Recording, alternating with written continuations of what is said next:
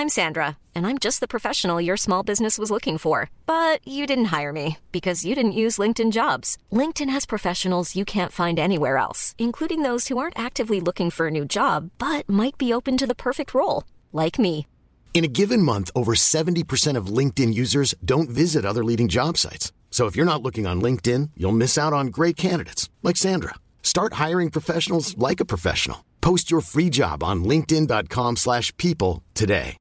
One size fits all seems like a good idea for clothes until you try them on. Same goes for healthcare. That's why United Healthcare offers flexible, budget-friendly coverage for medical, vision, dental, and more. Learn more at uh1.com. Shut the front door. Are you ready to stump for Trump? And would you stop taking pictures of your sister's going to jail? Cool. I ain't got time for that. I have decided in 2020 to run for president. I spend my life. It's me, Adele. Og så synes jeg at du skal prøve å suge pikk 10 ganger i døgnet. No more pussyfooting around. Kim, you look like such a lady. Really? I was trying to be a whore. And the Oscar goes to Leonardo DiCaprio. Du hører på Jentegarderoben på Studentradioen i Bergen. Hei til Lille Marius og Martin Luther, depresjon og barndommen, og hei til kvarteret og selvinnsikt. Jeg sitter her i dag med Marte Vedde. I dag har du ikke på deg sminke? Eller på øynene? Nei, det har jeg ikke. Det har du ikke? Jeg forsov meg litt i dag, så det var derfor jeg ikke graced you with sminke på øynene. Ja, klokken er jo 3, så det er jo normen. Og Kine, du vasket hår i går. Yes, det stemmer. Jeg gikk den ruten på hvordan dere så ut i dag. Takk. Vi er Jentegarderoben, programmet som gir deg en salig kombinasjon av politisk aggresjon og personlige historier, med et dryss av klamydia på toppen. Skal vi introdusere Pernille? Ja. Det er alltid vanskelig, for jeg planlegger det aldri. Nei, ikke heller. Men Pernille heter Pernille Kjølberg Vikørn. Hun er programlederen vår her i Jentegarderoben. Hun har sminket seg i dag. Det gjør hun stort sett alltid, og freshernes fresh. Ja, rett og slett. Ja. Vakker som vanlig. Boom. Jeg har et spørsmål til dere. Ja. Hvem er dere i Harry Potter-familien? Ikke Harry Potter-familien kanskje, men Harry Potter-universet i dag? Jeg er foreldrene til Hermine uvitende, og med, hva heter det? Sånn her, jeg har glemt alt. Ja. Jeg er Hermine, fordi jeg gikk og la meg med vått hår i dag, i går, så alt står sånn rett ut i alle kanter, og jeg gir den med fane. Oi! Kult. Jeg er Luna. Litt lettere forvirret, egentlig. Du hører på Jentegarderoben med Marte Vedde, Kine Emilie Bruland og Pernille Kjølberg Vikørn. Jenter og damer, vi begynner som vi alltid gjør. Ja! Fordi det er en ny uke, nye muligheter.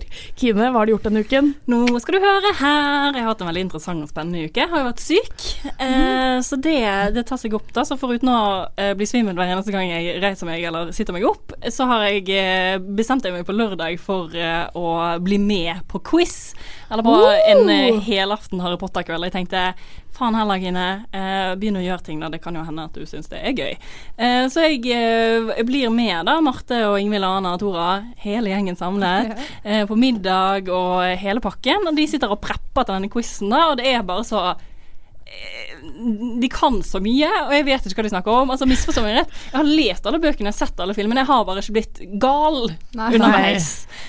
Så jeg skiller meg litt ut der da. I hvert fall du må skape et veldig fint bilde ved å si at alle vi hadde kledd oss ut. Ja, alle hadde kledd seg ut. Vi hørte på Harry Potter-musikk i bakgrunnen, og det var tent stearinlys langs gulvet, og vi hadde tryllestavene fremme. Veldig gjennomført. Jeg er så sjalu over denne kvelden at jeg liksom sitter og rister, for jeg var på jobb. Jeg forstår det. Kan jeg fortsette å kjenne? Ja, tusen takk. I hvert fall så drar vi på denne kvelden da. Det er kø rundt hjørnet, noe det aldri har vært 8:30 på en lørdagskveld utenfor kvarteret noensinne. Går opp, det er fullt, bla bla bla bla bla. I hvert fall så kommer vi opp i dette quiz-lokalet. Det er stappfullt allerede 2 timer før quizen begynner, og vi bare blir her, for vi må være med på denne quizen. Og så begynner det liksom å ta seg opp da, og vi nærmer oss quiz-stemning, og det rommet er bare fullt av alle som elsker Harry Potter utenom deg da, Pernille. Og de bare liksom sitter og prepper. Alle jobber da, for å få det til. Og så sitter jeg på utsiden, vi var jo 5 stykker, så jeg var liksom ytterst på den 3. raden da, og så gikk Tora... Det er vanskelig antall, det er 5. Ja, det er veldig, jeg sliter jo litt med det. Men så gikk Tora for å kjøpe øl, og så satt jeg liksom et hakk lenger inn da. Og det som skjer er at Anna sier sånn, Kine, du må sitte der under quizen, hvis ikke så faller du helt ut av dette her. Og jeg bare sånn, ja, det er greit. Men Ingvild, som har drukket litt, misforstår dette her. Og sier sånn, ja, Kine, du må sitte ytterst, for du har ingenting å bidra med her. Og du trenger ikke å være her. Og sånn, ok, er det sånn du vil ha det? Og så flytter jeg meg tilbake igjen, da, for det var veldig viktig for Ingvild at jeg flyttet meg tilbake igjen. Og så får jeg masse meldinger sånn, men jeg elsker deg. Du er veldig glad i deg. Altså, det er ikke personlig, jeg bare sånn, det går helt fint, men du tror meg til noe annet. Og så kom heldigvis Anna tilbake og sa at jeg skulle få sitte i midten. Altså, jeg fikk heldigvis sitte i midten blant alle disse geeksa og freaksa som bare klikket. Jeg har aldri sett noen så involvert i en quiz i hele mitt liv. Det var en helt syk opplevelse. Jeg er veldig glad for at jeg fikk være med, og jeg kunne svare på ett av de 30 spørsmålene. Ja, og vi kom på 3. plass. Ja, viktig å nevne. Med 1,5 poeng fra førsteplassen. Altså, det var jevnt. Ja. Og Kine skal være med på middag på kvarteret. Vi 5 skal feire. Det så du fikk jo en del av kaka da. Jeg koste meg. Jeg er så lei av å bli holdt utenfor. Ja. Det må jeg bare si. Jeg synes det er dårlig gjort at kvarteret planlegger ting når de vet at jeg jobber, som jeg vil være med på. Jeg synes ikke noe om det. Jeg tror de gjorde det med vilje. Det er utvilsomt det som har skjedd. Ja, men du vet jo at løsningen på dette alltid er egenmelding. Nei. Okay. Men i hvert fall mens dere var YOLO på Harry Potter, så tenkte jeg, vet du hva, nå er jeg ferdig på jobb. Vet du hva, jeg gidder ikke å dra opp på kvarteret, fordi det er bare Harry Potter-tapere der. Og jeg orker ikke å være med på det når jeg ikke har fått være med på noe av det, for jeg var kjempesjalu, ikke sant? Ja. Så jeg dro ut med en kollega, 2 kollegaer etter hvert, og så ble det sånn derre det ble en sånn og så ble det veldig gøy da, men jeg er veldig utenfor min komfortzone å dra ut med noen jeg ikke egentlig kjenner sånn kjempegodt da, men det var kjempehyggelig. Og så ble vi sånn i nachstemning, fordi at jeg tenkte klokka er 3, vi kjøper noen shots, og det var det vi gjorde. Fann ikke ofte du er i nachstemning? Nei, det har du rett i. Så vi var på vei til nach. Jeg fikk beskjed om at du får 150 kroner hvis du går i den politibilen og setter deg. Jeg prøvde, politibilen var stengt, men så fant jeg en 200-lapp på gata. Er det sant? Ja, så den brukte jeg på middag ute dagen etter. Det støtter jeg, gratulerer. Det er det som har skjedd i min uke da. Men jeg fant i hvert fall en 200-lapp på gata, det er på en måte moralen i historien. Ja, jeg har gjort 2 ting. Nummer 1, så har jeg bestilt flybillett hjem til jul, for det må man nødt til å gjøre når man er så gammel som jeg, og ikke lenger får ungdomsbilletter. Så må man være jævla tidlig ute. Og så oppdager det at Widerøe, de har noe som heter student, så da kan du også bestille jævla billige billetter selv om du er over 26 år. Jeg ser et lite problem i de fjerne. Problemet er at jeg har jo, som dere vet, flyskrek, men jeg har blitt veldig flink til å fly de store flyene til SAS. Men jeg har ikke blitt så flink til å fly de små flyene til Widerøe. Nei. Så det er jævlig irre, for nå har jeg begynt å grue meg allerede, og jeg skal fly hjem 19. desember. Og jeg bare kjenner å lande i Ålesund i slutten av desember. Det er ikke greit. Så det gruer jeg meg jævlig til. Og så har jeg strøket på en oppgave. Yes. Fikk ikke godkjent på en sånn her semesteroppgave. Og jeg sa jo tidligere det at jeg ble søtt på gruppe med random folk. Og så viser det seg at han har reist til Cuba. Og vi vet jo det fra da Kardashian var i Cuba, at det er ikke internett. Nei, der er det ikke internett. Så han har ikke internett, så det betyr at jeg har sittet febrilsk og prøver å rette en del av en oppgave som jeg ikke har hatt en finger med i spillet. Så det har vært veldig vanskelig og slitsomt, men en del av meg håper jeg ikke får godkjent uansett, for da slipper jeg å ta eksamen. Det er på en måte ikke min feil. Nei, da kan du skylde på han som er i Cuba. Ja. Det er deilig.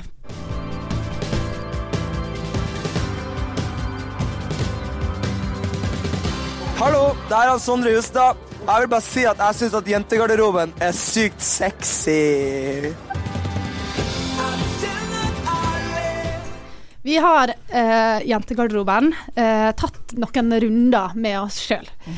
Og det er rett og slett fordi vi snakker jo mye om at vi vil at lytterne skal kjenne oss, og vi har lyst til å dele våre personlige historier, vi har lyst til å være ærlige med dere, og vi har også snakket mye om psykisk helse, om våre forhold til psykisk helse, og hvor viktig det er å være åpen om det og fortelle om det. Og siste, kanskje 3 sendingene, så har jo du, Kine, på en måte drypt litt at det er litt tøff periode for det nå. Og så har vi vært litt sånn usikker, hvor dypt skal vi gå inn i det, hvor mye skal vi snakke om det, men så har vi vel egentlig kommet frem til det at vi kanskje skal snakke litt om hvordan det egentlig går. Lett litt på sløret? Ja. Så tenkte jeg sånn, nå har jo du vært veldig syk lenge med kystsyka, og det er jo litt ugunstig samtidig som det er litt tøff tid på året, det er tøff tid for alle, men spesielt dem som sliter med psykisk sykdom, og ja, vet ikke, har du lyst til å fortelle lytterne litt grann om hvordan det står til? Hva det går i? Ja, det kan jeg. Jeg har en tendens til å bli ganske trist om høsten, og det har jo sånn semisammenheng med ting som har skjedd på høsten tidligere, og jeg har på en måte innsett og alltid skyldt på at det er liksom pappa døde på høsten, og det er derfor jeg er lei meg.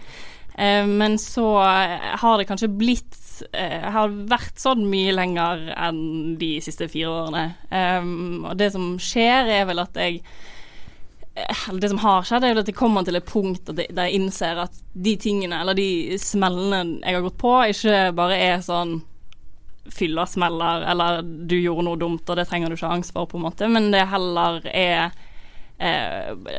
beger som renner over da. Og det har bare bygget seg opp så sinnssykt lenge, og jeg har ikke skjønt det før det liksom treffer, og da er det krise, og da er det alt er trist, alt vanskelig, og det blir vanskelig å forholde seg til alle mennesker, fordi jeg har bare lyst til å være glad og bli og fornøyd, og lyst til å være den som jeg har lyst til å være da, på en måte. Jeg har lyst til å være glad, jeg har lyst til å være underholdende, jeg har lyst til å liksom være kine på jentegarderoben og komme med litt sånn syrlige kommentarer underveis og liksom alltid slå til, men det går ikke når hodet mitt bare jobber imot meg hele tiden, og det som kanskje er litt spesielt med meg er at jeg er veldig bevisst på hva som er problemet. Jeg vet hvorfor ting er som de er, og jeg kan på en måte forklare det på en veldig god måte, sånn at hvis jeg snakker om det, så snakker jeg gjerne om det i et retrospektiv da, der jeg på en måte forklarer, det virker som jeg har full kontroll.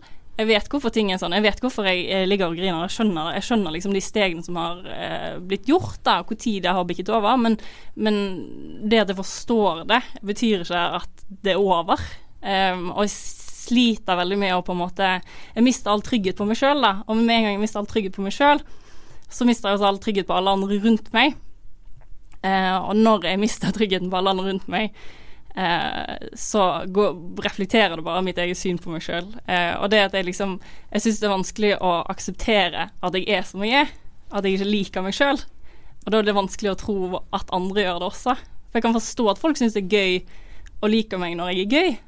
Jeg skjønner at det er bra, for da er det jo gøy, jeg vil at folk skal le av meg, jeg vil at det skal være artig og lalala, og da går det helt fint, for da er liksom flyten der hele veien, men med en gang jeg begynner å tvile, begynner å bli bevisst på hva jeg egentlig holder på med, så forsvinner den tryggheten hele tiden, og da klarer jeg ikke å være morsom, eller da klarer jeg ikke å underholde, og da klarer jeg ikke å være den jeg egentlig har lyst til å være, og da blir det sånn, det handler ikke om meg, det handler utelukkende om de personene som er rundt meg, det blir sånn, alle samtaler forsvinner da. Det blir bare sånn, nå må jeg bare snakke om noe, for hvis jeg ikke snakker, så er det jo helt krise. Og det er så sykt, det er så tomme samtaler, og det er bare sånn, hva synes du om det, og hvordan det er, alt handler om den andre personen, og det er ingenting som handler om meg, og det er ingenting som er interessant, og med en gang det skjer, så blir jo det sånn, ok, men dette var jo jævlig kjedelig, og da blir jeg livredd. Og min på en måte frykt for å gå glipp av ting, ikke fordi at jeg er redd for å gå glipp av de gøye tingene, frykten er jo bare at jeg i mitt hode tror at når jeg ikke er til stede, så blir jeg glemt. Da er det ingen som bryr seg lenger, og da er du liksom vekke. Og det er jo liksom tullete. Jeg vet jo det. Jeg er jo fullstendig klar over at det er irrasjonelt, men det er det likevel. Og det er kanskje det som er det vanskeligste med det hele. Og det er sånn, ja, jeg får hjelp, og jeg vet jo at det sikkert kommer til å gå bra, men det er sånn, jeg sitter jo i det likevel. Det er bare sånn det er akkurat nå. Men tror du at det for jeg tenker det er så vanskelig at når man er veldig deprimert, så får man veldig mange tanker, sånn som du sier at du begynner å tenke at folk ikke liker det, men det er jo det er jo på en måte sykdommer som snakker, det er jo ikke du. Akkurat samme som folk med spiseforstyrrelser ser seg i speilet og ser tjukk ut. Det er jo ikke fordi det er noe galt med deg, det er jo sykdommen som snakker. Men tror du liksom, nå da, når du står midt oppi det, hjelper det at folk gir det bekreftelse? Hjelper det egentlig noe? Altså, kan folk utenfor hjelpe når du er i en sånn situasjon, eller må man bare gjøre det selv? Jeg vet ikke, for det spiller jo det er veldig rart, fordi at på en måte så har du bare lyst til å være med folk hele tiden og ha folk rundt deg og på en måte være trygg, men du er jo ikke trygg, fordi at alt jeg gjør er jo å prøve å underholde. Jeg tar jo ikke imot det jeg får på noen som helst måte. Det forsvinner jo med en eneste gang. Hvis noen sier noe til meg som er hyggelig eller ment godt, eller så forsvinner det, eller så tolker jeg det i verste mening. Det sitter utelukkende igjen med det som er verst. Så det er jo bare nok en krig mellom meg og meg selv. Og det er jo ikke bare, men det er så jævlig irriterende at det skjer hele tiden, da. At det alltid kommer opp igjen. Men man må jo tydeligvis bare fortsette. Ja. For du er jo livredd for at folk skal se på deg på den måten som du ser på deg selv, på mange måter. Og så er du jo på mange måter veldig sånn bekreftsøkende, eller sånn søker bekreftelse. Men samtidig så tar du ikke imot noe av den bekreftelsen du får. Ja, men det sitter så langt inne, da. Jeg er jo klar over det, og jeg tror kanskje det er en del av problemet, at jeg har så sykt god kontroll på hva som er i veien. Men jeg klarer ikke å gjøre noe med det, fordi at jeg vet ikke hvorfor det er sånn, men jeg må jo på en måte, det er jo bare å jobbe med seg selv, men det er jo den kjedeligste jobben i hele verden. Men du må jo man kan jo si at jeg har kreft, jeg vet akkurat hva som skjer i kroppen, jeg vet at cellene deler seg dobbelt så fort som de vanligvis gjør, jeg vet at det er noe der, men det betyr ikke at du selv kan helbrede deg selv fra kreft. Nei. Du må ha en hjelp fra noen, ikke sant? Men så tenker jeg, det er jo så sårt og vondt å høre på det du sier, og så er det ikke så veldig sånn, det er liksom ikke noe humor i det, men det er likevel så utrolig viktig å snakke om på en sånn podcast som dette her, som egentlig tenker at vi skal ha litt sånn lystig og gøyt, fordi du er et sånn perfekt eksempel på at man kan se på oss, vi får meldinger fra folk vil ta bilder med oss, tenker sånn, kul og kul, men så er det sånn, men det som er inni alle oss er like ekte som alle andre, og det går an å tenke at du har det så bra det beste livet, men akkurat nå er det tøft. Og jeg synes det er fint at du kan liksom være, jeg tror det er viktig for folk å vite at det er mange der ute som sliter. Ja, det tror jeg også. Og så gleder jeg meg til podcasten vi kan ha, der det er sånn, nå er jeg ute av gropa. Jeg har det bra. Det går fint igjen. Ja. Du hører fortsatt på Jentegarderoben, en podcast her på Studentradioen i Bergen. Fra en trist sak til en annen. Det har jo vært TV-aksjonen. I den anledning har jo Lille Marius slått på stortrommen og lagt ut alle tingene han eier nesten. Så for å donere det til Røde Kors, eller det var kanskje ikke det han skulle. Han har i hvert fall lagt ut tingene sine på finn.no med liksom slottet som adresse og hele pakken, for han gjør seg klar for avreise til Uniten. Jeg synes det er så flott at han viser seg fra sin beste side på den måten. Jeg blir så varm i hjertet da, når han selger tingene unna for å gi det til TV-aksjonen, eller for å kunne drikke og gjøre seg mer sånn flott for TMC, fordi jeg skjønner at barna eller de folk på flukt fra krig er veldig viktig, men det er også veldig viktig at TMC plukker opp Lille Marius når han kommer til USA, og hvordan plukke opp noen hvis de ikke har penger, på en måte. Du tar ikke uteliggeren som ligger på gata, du tar han som fester med Justin Bieber.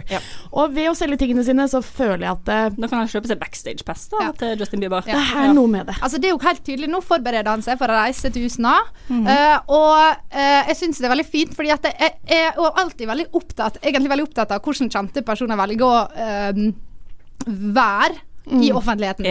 Og jeg synes det er bare kult at han har bare valgt å gå for å være usmakelig. Ja, for han går veldig mot strømmen.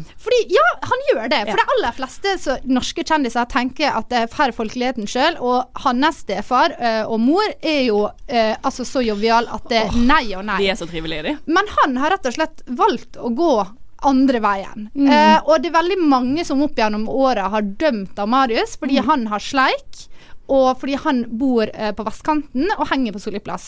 Og nå er det veldig fint å vite at det var helt rett. Han skriver altså på denne her Finn-annonsen sin, som han legger ut med fullt navn, han legger slottet som adresse, og så skriver han sånne ting som at tar ikke imot skambud. Hva er skambud? Skambud er typ sånn hvis du skal kjøpe en brukt Louis Vuitton-veske av en i kongefamilien, så byr ikke du under 19.500.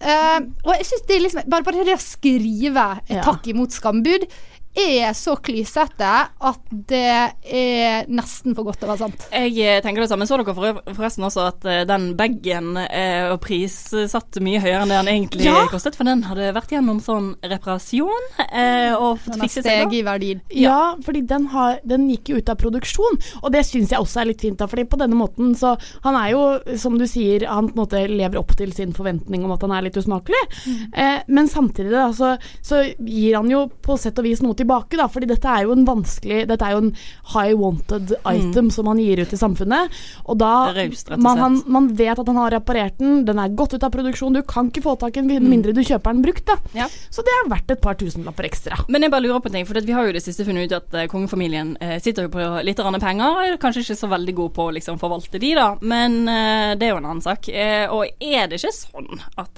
denne familien han hører til har litt penger å gå på i utgangspunktet, så trenger han å selge disse tingene? Jeg tenker at det veldig fint at han tenker på seg selv som sin egen person, han vil spare sine egne penger, han vil liksom bare jobbe så på egen hånd, men jeg har mine tvil på om han har kjøpt disse tingene selv. Fordi jeg tenker at hvis han nå den personen som vi tror han klysete, så tror jeg han veldig lett får tak i merkeklær gratis.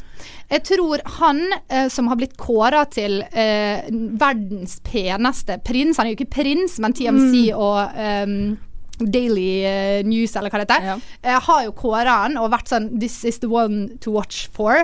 Da tror jeg du får gratis Louis Vuitton-aske faktisk. Jeg nekter å tro at han har kjøpt den selv. Ja, for jeg har i hvert fall en veldig sterk tro om at de blir altså sånn at alle kjendiser får masse gratis, nummer 1. Man har jo sett på bloggere på en måte at de får masse gratis, og Lille Marius han jo der oppe rett over bloggerne. Så han har nok sikkert fått denne Louis Vuitton-bagen, og hvis ikke så har han fått den av mor som har fått den, tenker jeg da. Her har han gjort det samme som jeg gjorde en gang. Her skal komme en veldig charmerende historie om hvordan jeg som person. Når jeg bodde i Oslo, første året mitt, så bodde på Majorstua, ble veldig sånn her blendende flottesten, hvor folk jo så flott der oppe. Så kom mamma på besøk, slo på stortromma og sa Martin, nå skal vi kjøpe oss en par hver vår Power Jumpers. Nei, så vi dro rett ned på sånn her fancy butikk, kjøpte hver vår Para-jumper, veldig fornøyd med det, fikk han av mamma. Og så det jeg gjorde var at etter jeg hadde brukt den kanskje en sesong, så skjønte jeg at det var liksom taperjakke, ville ikke ha på med den, så jeg bytta med mamma. Så fikk jeg hennes jakke, og hun fikk min. Og så sa jeg til mamma, det vet ikke, jeg bruker ikke noe mer, kan jeg få lov å selge den? Og hun sa, ja, det greit, du kan få selge den. Så jeg solgte den på Finn, fikk masse penger for den, og så sier hun mamma til meg, du, den jakka jeg fikk av det, jeg bruker ikke den, vil du ha den tilbake? Så jeg vil ha den tilbake, og så solgte jeg den også. Så jeg fikk mamma til å kjøpe 2 jakker, solgte begge 2, tok pengene selv. Ja, gikk ut med en sånn snedig god kompensasjon. Ekte sunnmøring, og jeg føler at det han Marius har gjort her. Han har fått tak i dyre ting, og så selger han det for å putte pengene i egen lomme. Men siste spørsmål, det sånn å forstå at dere kanskje ikke like fan av han etter denne hendelsen? Jeg elsker at han sånn som han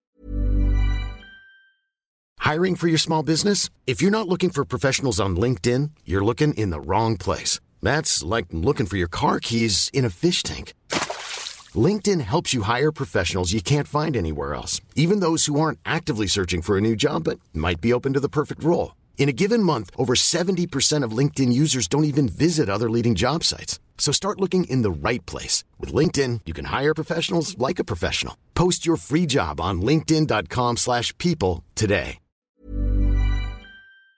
Jeg blodfan nesten, han rett under Adele liksom. Oi, steike. Ingenting bedre enn folk som klysete, man står for det. Ja, det nettopp det. Han på en måte, han seg selv 110%. Og det kan vi like. Han kan bli hva han vil.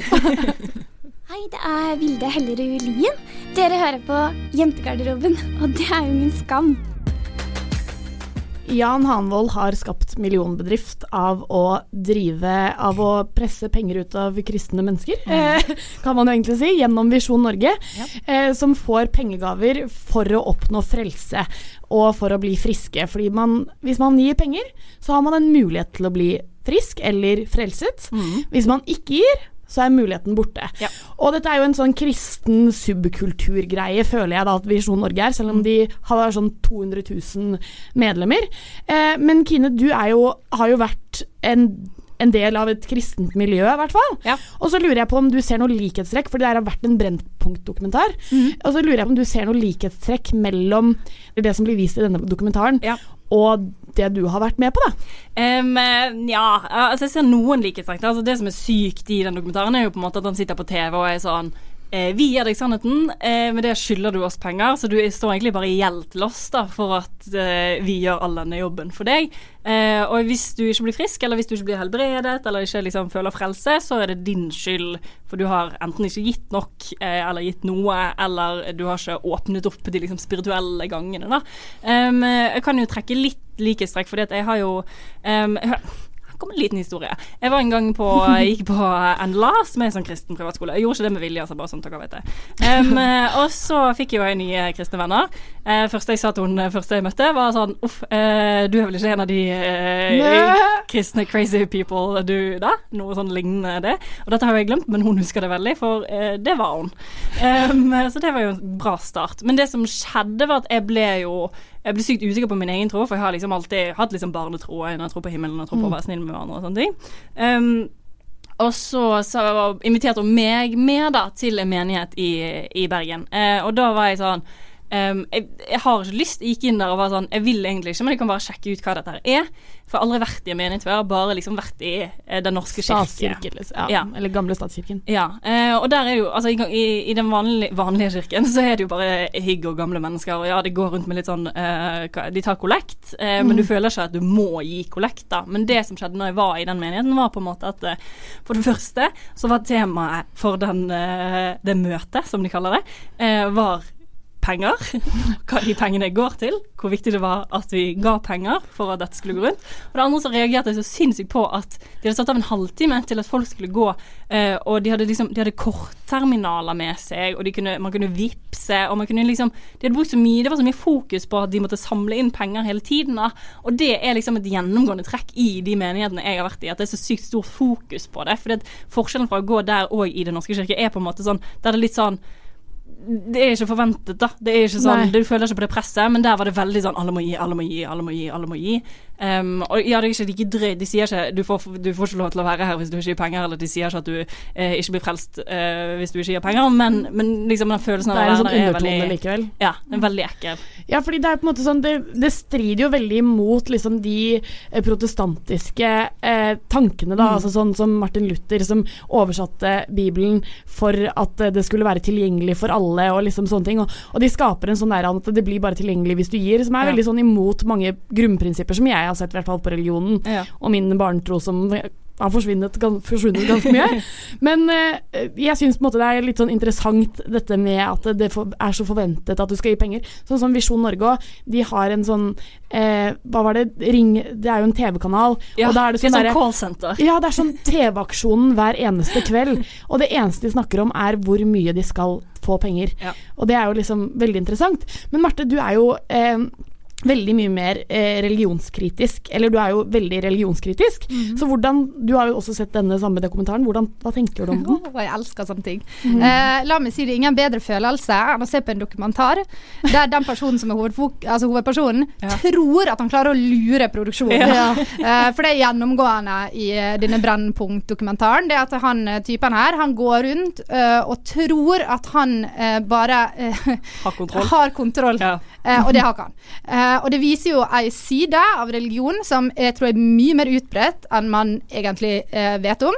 Og det å utnytte mennesker I nød. Det litt samme som klarsynt og den åndelige verden, der du utnytter mennesker som I desperat, en desperat situasjon.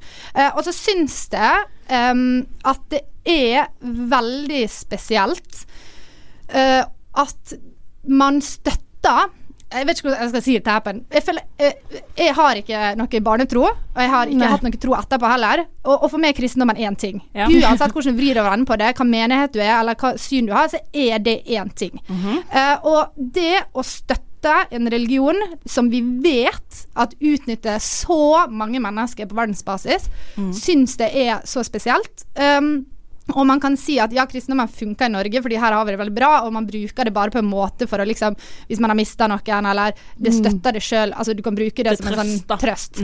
Men så ser vi I land spesielt I Afrika, Sør-Afrika, at folk som så fattige at de ikke har råd til mat på bordet engang, drar I disse menighetene og gir masse penger. Og da synes det så spesielt å støtte det her I Norge, når vi vet hva de driver på med I resten av landet. Men nå ser vi at de driver på sånn her også da. Så da Men det jo på en måte, det jo litt naivt av deg å si at det bare én ting, for det det jo ikke.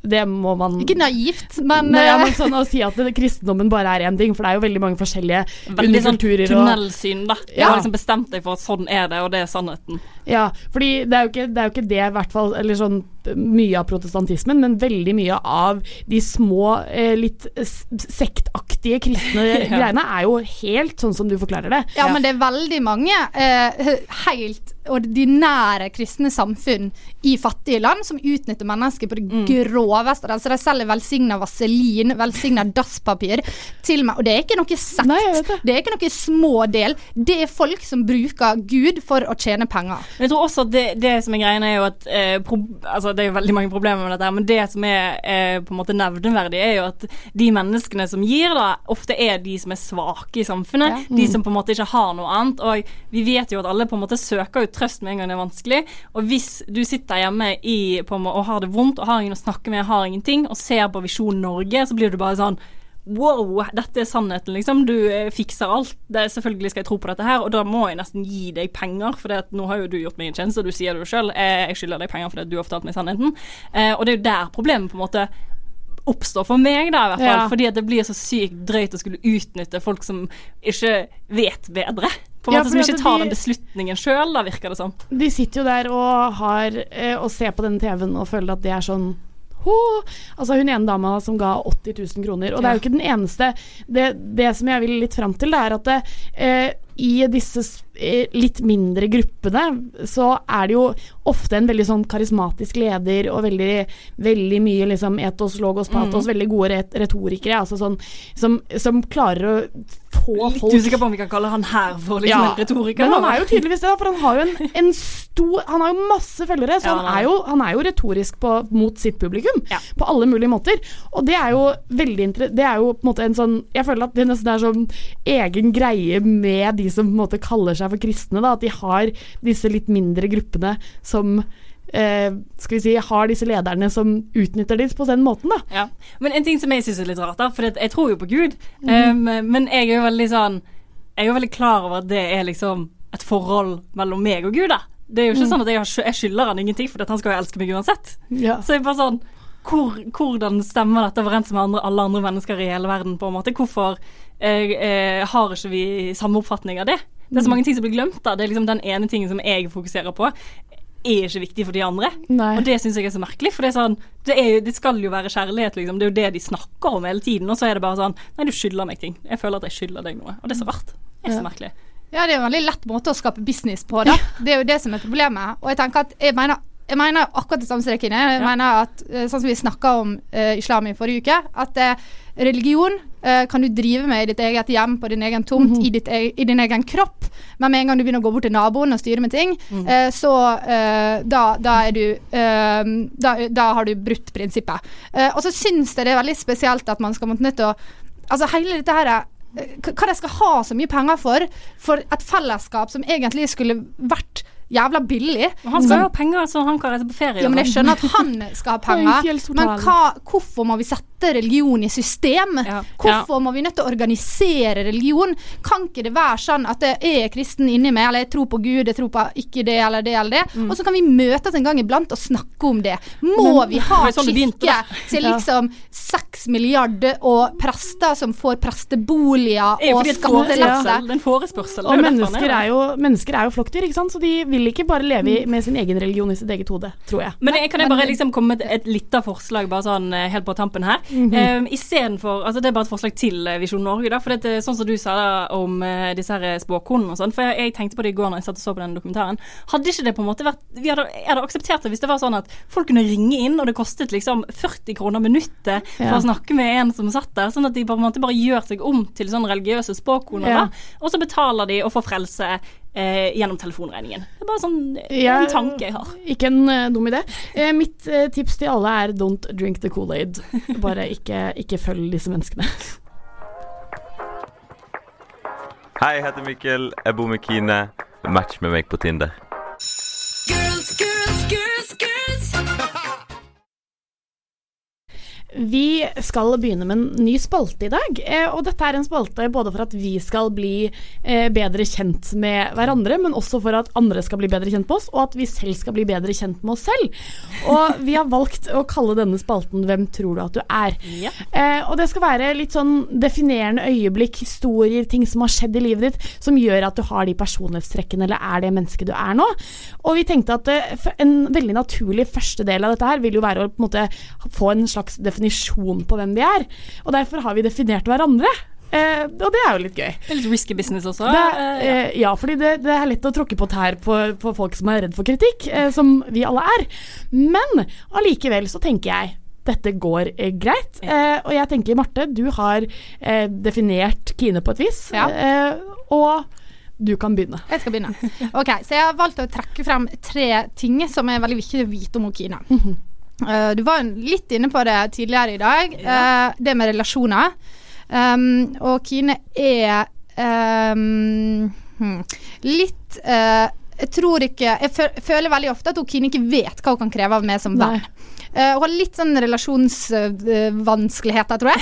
Rett og slett skal jeg kalle det det. Kine sa i sommer at hun følte at hvis hun ikke var med alle vennene sine, altså oss og det andre vi med, i løpet av første uka i august, altså når vi kom tilbake, så kom de til å glemme henne. Og det på en måte liksom kjerna, og det som skjer da, at hun på en måte gir veldig, veldig mye, og så får hun jo ikke like mye tilbake, for det ingen som vant til å gi så mye til vennene sine. Så det blir en sånn liten sånn konflikt der. Så det veldig viktig, så relasjon et stikkord her. Ja, føler du det at du kjenner deg igjen, Kine? Ja, jeg sa jo det i sted også, det jo et vedvarende problem. Det et vedvarende problem. Og så har hun en vanvittig evne til å forstå folk. Hun har veldig mye empati og forståelse for mennesker. Om det så det minste problemet noen har, så hun veldig til stede for å liksom forstå det problemet, hauser opp på den måten personen ofte vil hause opp sine egne problem. Og der hun sykt god. Det også gjør at hun alltid setter seg selv i bakerste rekke. Selv om hun har virkelig vanskelige ting som foregår, så vil hun heller hjelpe noen som har et gnagsår. Det vipper litt begge. Det gjorde jeg faktisk før i dag. Men ja, du gjorde det. Det ser du. Og så den siste tingen, som var en av de første tingene som jeg merket med Kine, og som tok meg gjorde at jeg ville bli kjent med henne, var at hun jævlig morsom og har veldig mørk humor. Veldig selvironisk humor, og spesielt på sosiale medier. Hvis du går inn på Instagrammen til Kine, så den veldig morsom. Og så hun veldig flink til å snakke om sine, altså ærlig om sine dårlige sider på en morsom måte. Og det synes jeg en veldig sånn prima egenskap å ha, å kunne liksom snakke seg selv ned på en gøy måte. Altså bare være ærlig om at jeg en sånn person som la. Jeg hater når folk skryter av seg selv, så da kan du heller gjøre det. Så det var de tingene jeg tenker at viktig å vite om Kine. Jeg blir sånn flau, for jeg føler at dette sånn, nå det sånn ekte øyeblikk som jeg ikke har forberedt meg på sånn mentalt, så vet aldri helt hvordan man skal reagere, så nå jeg litt sånn rød i fjeset da. Ja, det går fint. Takk skal du skal definere meg, det også litt sånn, jeg kjenner de samme følelsene som du sitter og kjenner på, de kjenner jeg også på akkurat nå, litt nervøs. Ja, ok, la meg begynne. Du, Pernille, har ofte en tendens til å liksom like å ha kontroll på de tingene som foregår rundt deg da, liksom ting skal helst skje på dine premisser, og det på både godt og vondt. Det sånn, du har sykt mange sånn gode ideer på hvordan man skal gjøre ting, og det ofte veldig bra, men noen ganger så tror jeg kanskje det hindrer deg litt i å være med på det forskjellige ting som skjer da, for det skjer, hvis ting skjer som liksom litt utenfor komfortzonen eller litt uten kontroll, da blir du kanskje litt stresset. Spontaniteten litt handicap. Ja. Jeg er ikke så mye der the magic happens. Det det som det. Spontaniteten har diabetes. Ja. En annen ting, så vi sa innledningsvis da, den alltid like vakre, Pernille. Du ser liksom så bra ut hele tiden. Og det sånn, jeg tror at du kjenner at du må gjøre hele tiden, så det liksom, gratulerer, du vakker. Men jeg tror kanskje at det litt sånn, det krever ganske mye av deg da, at du må alltid være fresh og beautiful. At jeg må alltid være nydusja liksom, det? Det er kanskje litt det også, ja. Ja. Det litt generasjon-prestasjon i panelet. Ja, det sånn flink pike. I kontrast til oss. Ja, faktisk. Ja, definitivt. Ja, så flink pike det. Men ja, siste tingen at du veldig sånn, du sykt familieskjær og veldig sånn trygg på de relasjonene du har der da. Nå har jeg vært på besøk hjemme hos deg og hjemme hos besteforeldrene dine, faktisk. Du har fått the grand tour. Ja, jeg vet det, og jeg veldig, veldig takknemlig for det, for det som skjer når du liksom kommer inn i huset til familie, at det bare sånn, det så mye kjærlighet da. Og du blir litt sånn alle sånne små ting som blir sagt til hverandre, og hvordan man liksom tøyser litt med hverandre på kjøkkenet, og nei, det bare så sykt trygt. Jeg tror det er veldig, veldig, veldig trygt hjem, som liksom, og jeg på en måte, det gikk inn på meg når jeg var der på en måte, for det var trygt for meg også å være der, og det liksom, som sagt, ikke så ofte jeg kjenner på. Så det kom hjem til meg når du vil. Tusen takk. Det var røst. Det var de tingene jeg hadde å legge på nettet. Man sitter liksom sånn og blir litt sånn flau, hvis du skjønner hva jeg mener. Altså sånn, men bare sånn, og folk skal definere deg eller snakke om deg, så blir man litt sånn, jeg vet ikke om det stemmer, altså man blir veldig utrygg da. Så nå, Marte, så det min tur å sette deg i ilden. Jeg blir ikke det, så det en av de tingene med meg, ikke det? For det som gøy, jeg har jo definert deg og hva jeg tenker hvordan du og nummer 1 så du veldig sånn, det veldig vanskelig å vippe deg av pinnen. Du står der du står, på en måte. Du har dine prinsipper, og de holder du ekstremt hardt. Altså, det liksom ikke mulig å diskutere, eller det mulig å diskutere, men det umulig å endre de synene du har, da. Ja. Og det liksom, det synes jeg hvert veldig interessant, da, for det jo veldig mange som på en måte prinsippfaste, men så feiler det liksom på noen områder, men du det 100% da, I hvert fall som jeg har oppfattet deg, og det synes jeg veldig gøy. Og noe annet som også litt gøy med deg, og som sikkert, og som vi kanskje deler litt, at du har levd en sånn, på et sett og vis en enebarnstilværelse I ditt liv. Du har, eller sånn minstebarn spesielt, men veldig sånn, du har liksom noen av de tendensene som man tenker at et enebarn har, og det synes jeg også en sånn morsom ting med din personlighet, som man kanskje ikke legger merke til med en gang, men så når du sier eller gjør noen ting, så ser man det da, sånn veldig tydelig. Og det kanskje det mest interessante ved deg at du ganske sammensatt, for du har en side av deg selv som veldig sånn engstelig.